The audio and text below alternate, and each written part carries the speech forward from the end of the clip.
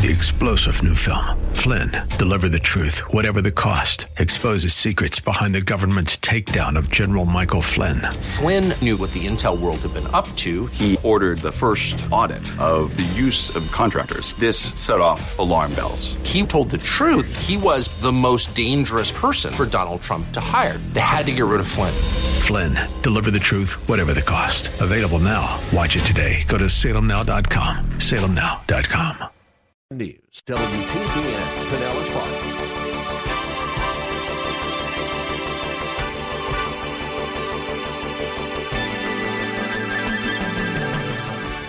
Now, folks, I got to tell you that the very same spirit of religious hypocrisy lives on today in the lives of some Christians who love to be noticed and recognized and honored for giving large donations to a church or a ministry organization or even to an individual.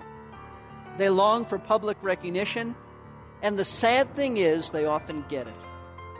It is sometimes a challenge for church leaders to deal with donors who demand public recognition. Welcome to Verse by Verse with Pastor Steve Kreloff of Lakeside Community Chapel in Clearwater, Florida. Today, Pastor Steve will be wrapping up this final message dealing with the Sermon on the Mount.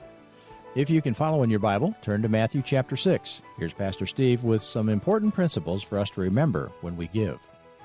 And so, having already given us the broad general principle in verse 1, the broad principle that makes sure that when you do a righteous deed, you do it not for the praise and glory of man, Jesus now takes the next few verses to illustrate how this truth applies to the area of giving money or material goods. He will then address the area of prayer, public praying, as well as fasting.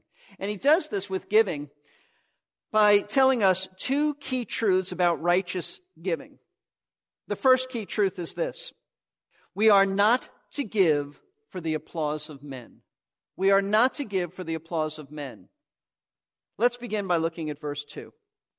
So when you give, meaning you in contrast to the hypocrites, when you give to the poor, do not sound the trumpet before you as the hypocrites do in the synagogues and in the streets, so that they may be honored by men. Truly I say to you, they have their reward in full. Now, the first thing we need to know about this statement is the kind of giving that Jesus is referring to. It's not just giving in general. It's giving called alms, A-L-M-S, or almsgiving. In fact, it's probably translated that way in some of your versions.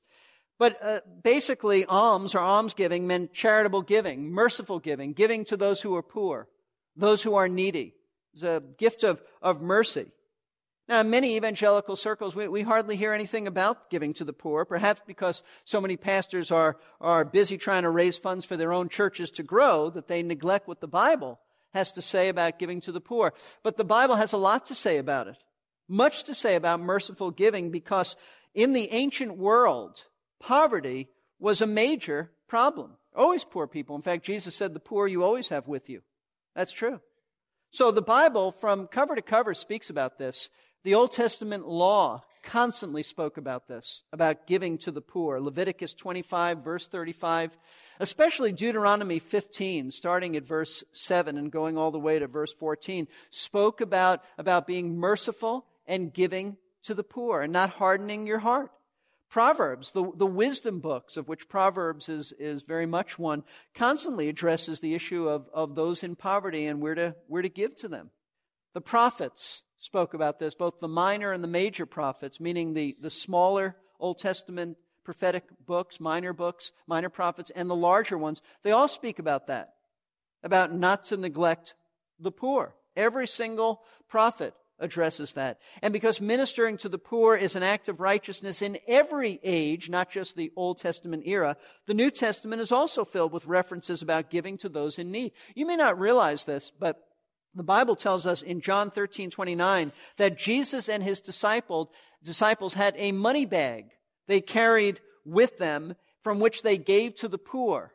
They had a money bag. It's a sad thing that Judas was the treasurer, but they had a money bag and they ministered to the poor. The Lord was thinking about that.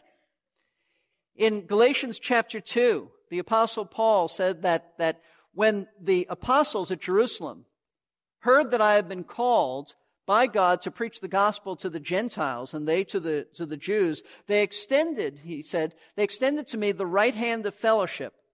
But in doing that, they reminded me to always remember the poor. You'll find that in Galatians 2, 9 and 10. And Paul says that I do that. I am eager to take care of the poor. James, in his little New Testament book, specifically makes giving to the poor an evidence of the genuineness of our faith. Let me just show you this. James chapter 2. James says that if you're really a believer, you're going to demonstrate it by your faith. And your faith will prove to be genuine because you'll not neglect the poor. James chapter 2, verse 14. What use is it, my brethren, if someone says he has faith, but he has no works? Can that faith save him? Meaning that type of faith. Is that really salvation faith? The answer is no. And then he gives an illustration. If a brother or a sister is without clothing, and in need of daily food, and one of you says to them, go in peace, be warmed and be filled, and yet you do not give them what is necessary for their body, what use is that?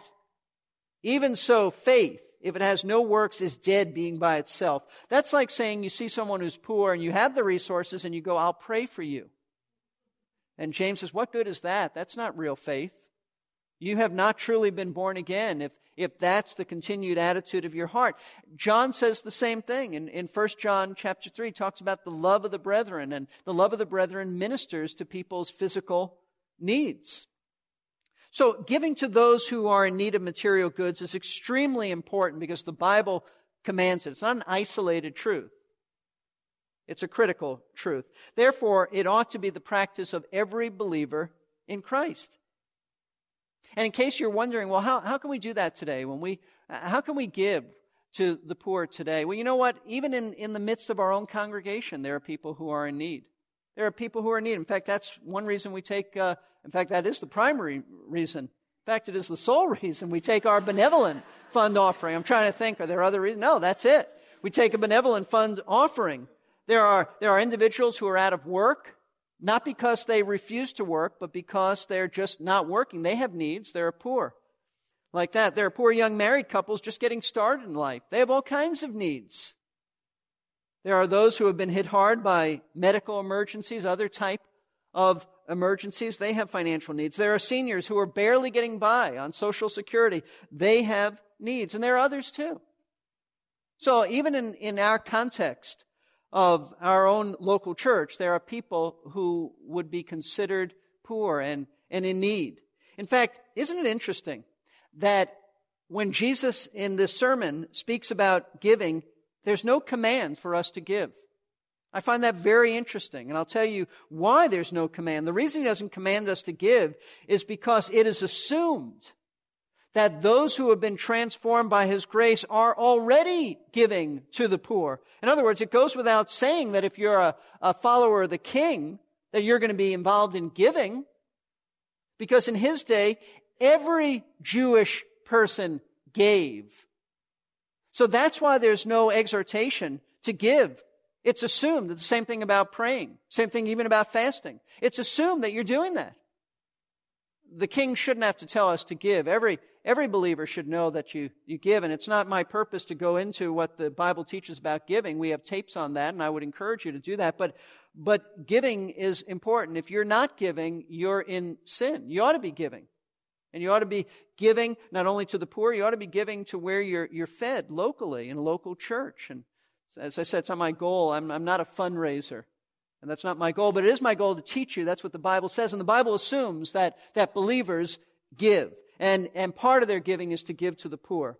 However, the problem, though I said that all Jewish people in our Lord's day gave, it was the thing to do. They gave to the poor. But the problem with some of them, in particular the religious leaders, was that when they gave, they wanted everyone to know that they gave so that they would be honored as such generous, righteous men. Here's how Jesus described their giving in verse 2.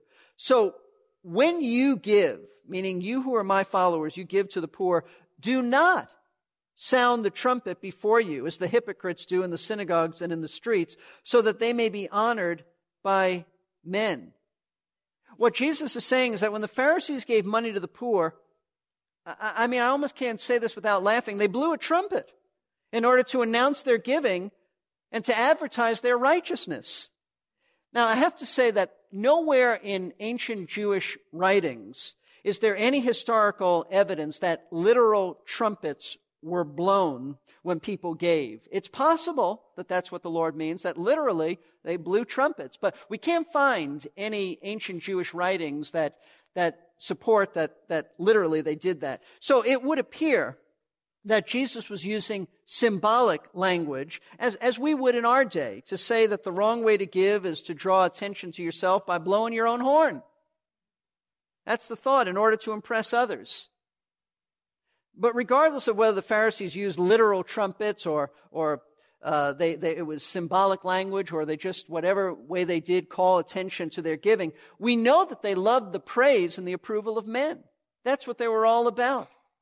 That's why Jesus condemned them. In fact, let me just read this to you. In John chapter 5, verse 44, speaking of them, Jesus said, "How can you believe when you receive glory from one another and you do not seek the glory that is from the one and only God?" There are other references to that same concept in the New Testament. They sought the glory from one another. They didn't seek the glory from God. They didn't care about God. That's why Jesus condemned them. They looked like they cared, but they didn't at all. They didn't care what God said.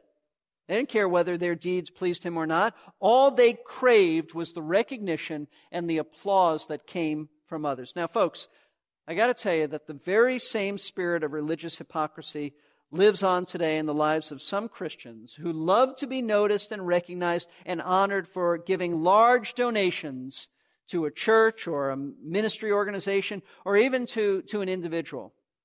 They long for public recognition, and the sad thing is they often get it. Why do they get it?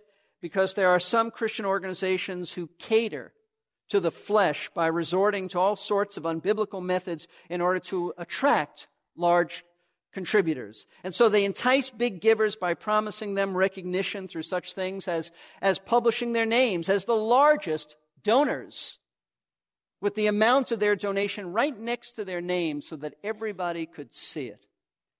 They announce their names at special high-profile banquets, and everybody applauds. Listen, I've been to them. I've been to them.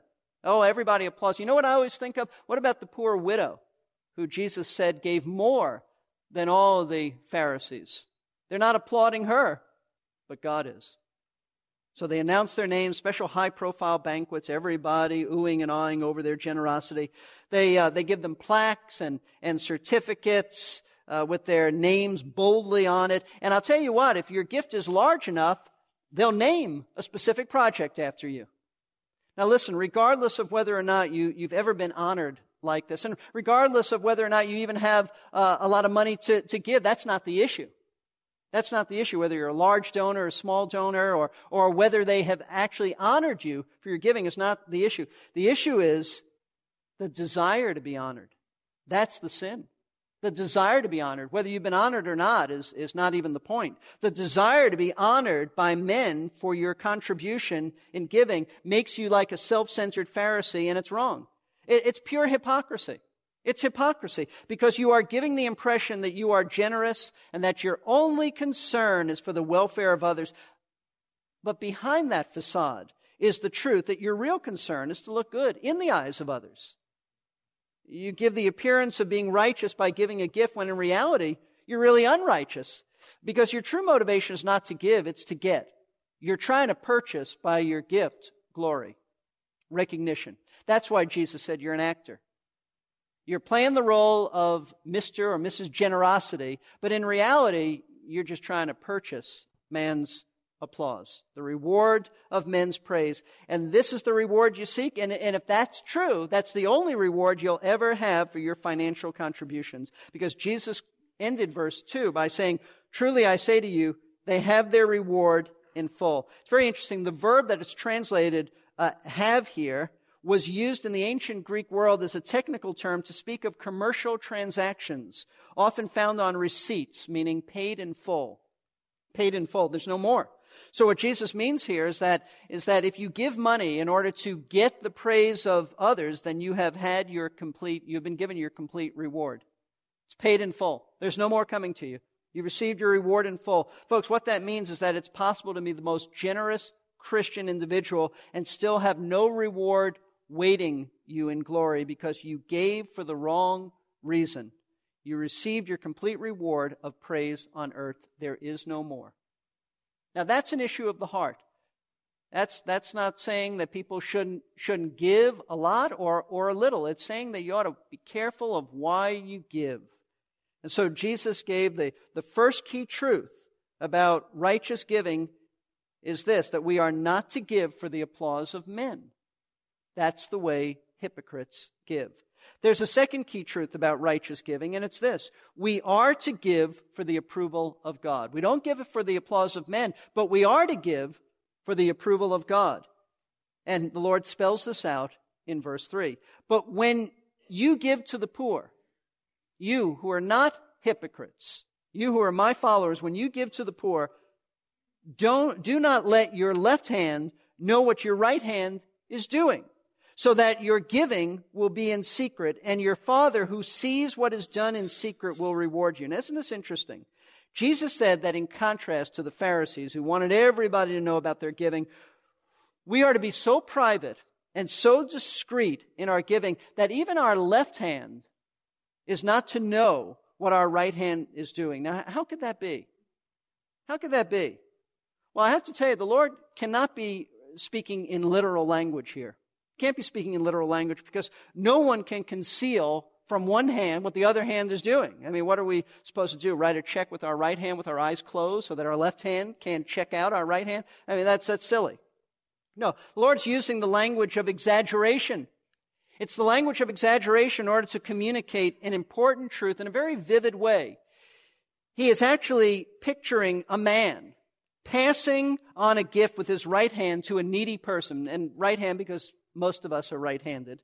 He's doing it in such a quiet, non-ostentatious way that in a sense, not even his left hand knows what's going on. Why? Why is it important that his left hand doesn't know what's going on so his left hand can't join the right hand and start applauding? See, far from blowing our own horn and looking for men's praise, our giving should be so private, so discreet that not even our left hand should know what we're doing, lest we seek our own applause. You have to have both hands to applaud. I suppose you can beat your head with one hand, but it's, you're going to get a headache. But the point is that we're not in it for the applause of men, not even our own applause. So make sure one hand can join the other hand in applauding yourself, so make sure it doesn't even know what's going on. That's how private our giving is to be. Now, let me explain, lest somebody run with this and take it to the wrong extreme. This doesn't mean that no one should ever know about your giving. In our context, in our world, that's really next to impossible. And that's not what Jesus is teaching. Some giving cannot be kept completely confidential. But confidentiality and giving so that nobody else knows, that's really not the point of Christ's statement. His concern is not so much with the secrecy of your giving, but rather with the motivation behind your giving. Do you give for man's applause or for God's approval? So the issue is, well, no, I can never give by a check because people count the money. That's not it at all. The government can't even know because they might. The matter is your heart. When you give, forget it. Don't dwell on it. Don't think there's something great with you, and I hope everybody sees how much I give. That's the real issue. That's the issue of the heart. And that's why Jesus closed this section by stating at the end of verse 4, so that your Father who sees what is done in secret, He'll reward you.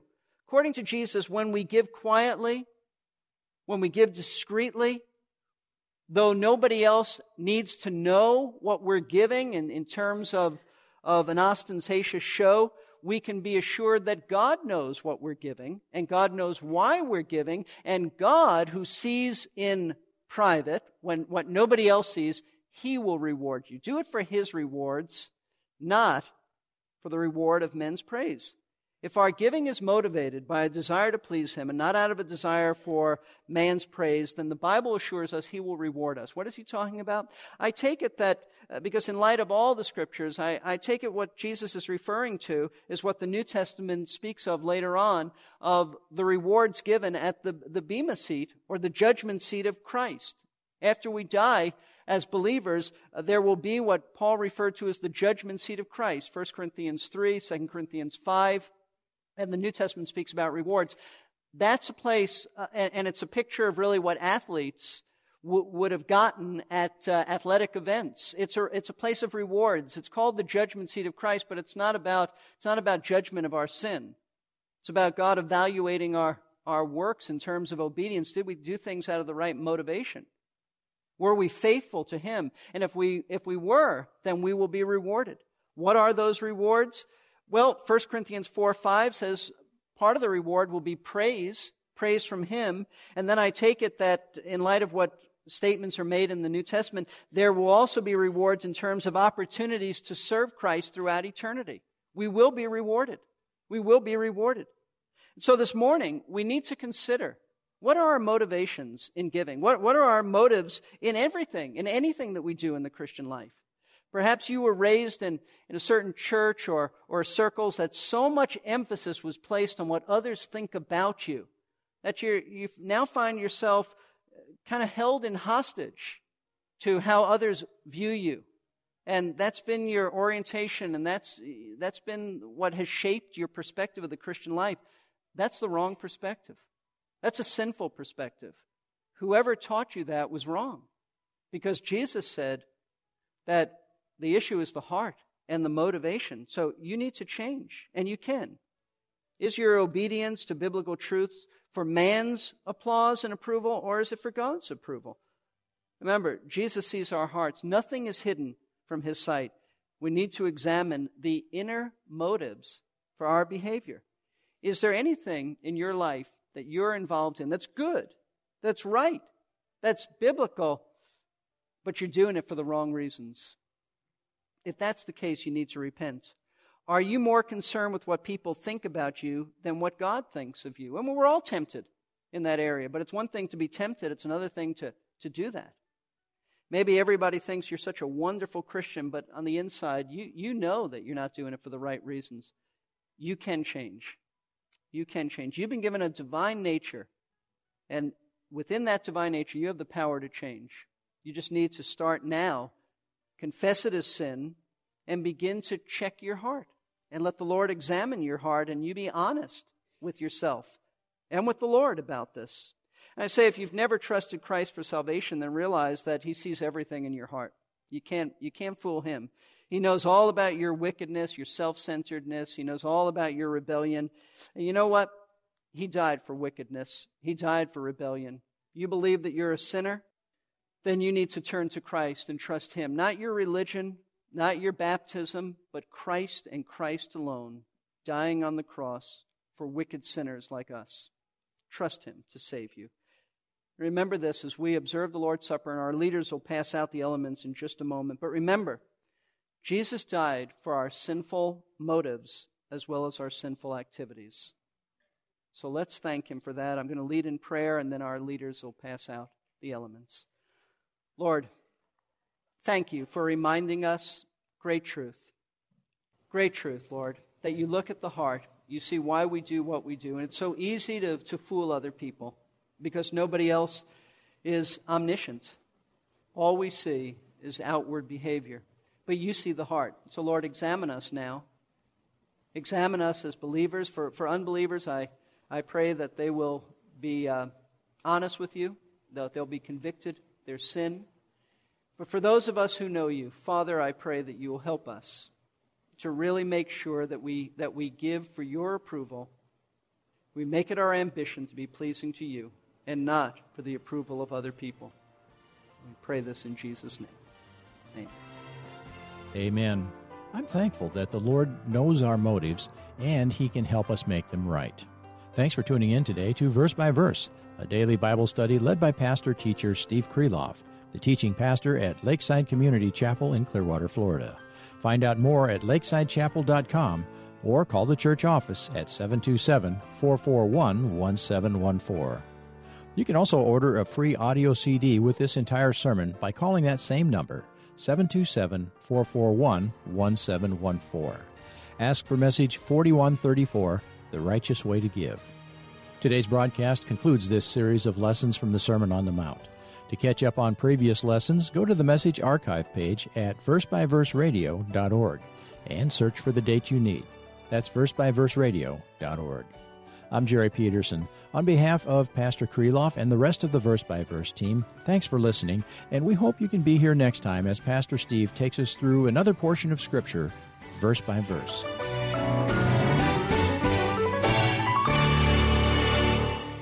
We are here to give you strength between... 3-star General Michael J. Flynn, head of the Pentagon Intelligence Agency, knew all the government's dirty secrets. He was one of the most respected generals in the military. Flynn knew what the intel world had been up to. He understood its funding. He ordered the first audit of the use of contractors. This set off alarm bells. The explosive new documentary, Flynn, Deliver the Truth, Whatever the Cost, uncovers the facts behind this scandal. Flynn told the truth. He was the most dangerous person for Donald Trump to hire. I find out the worst enemy that I'm going to face in my life is right here in America. They took my assessment and they wanted me to change it. And I was like, I'm not changing it. They had to get rid of Flynn. With in-depth interviews, archival footage, and never-before-seen personal records of the man behind the headlines. I just felt like I was drowning. Flynn, Deliver the Truth, Whatever the Cost. Available now. Watch it today. Go to salemnow.com. salemnow.com.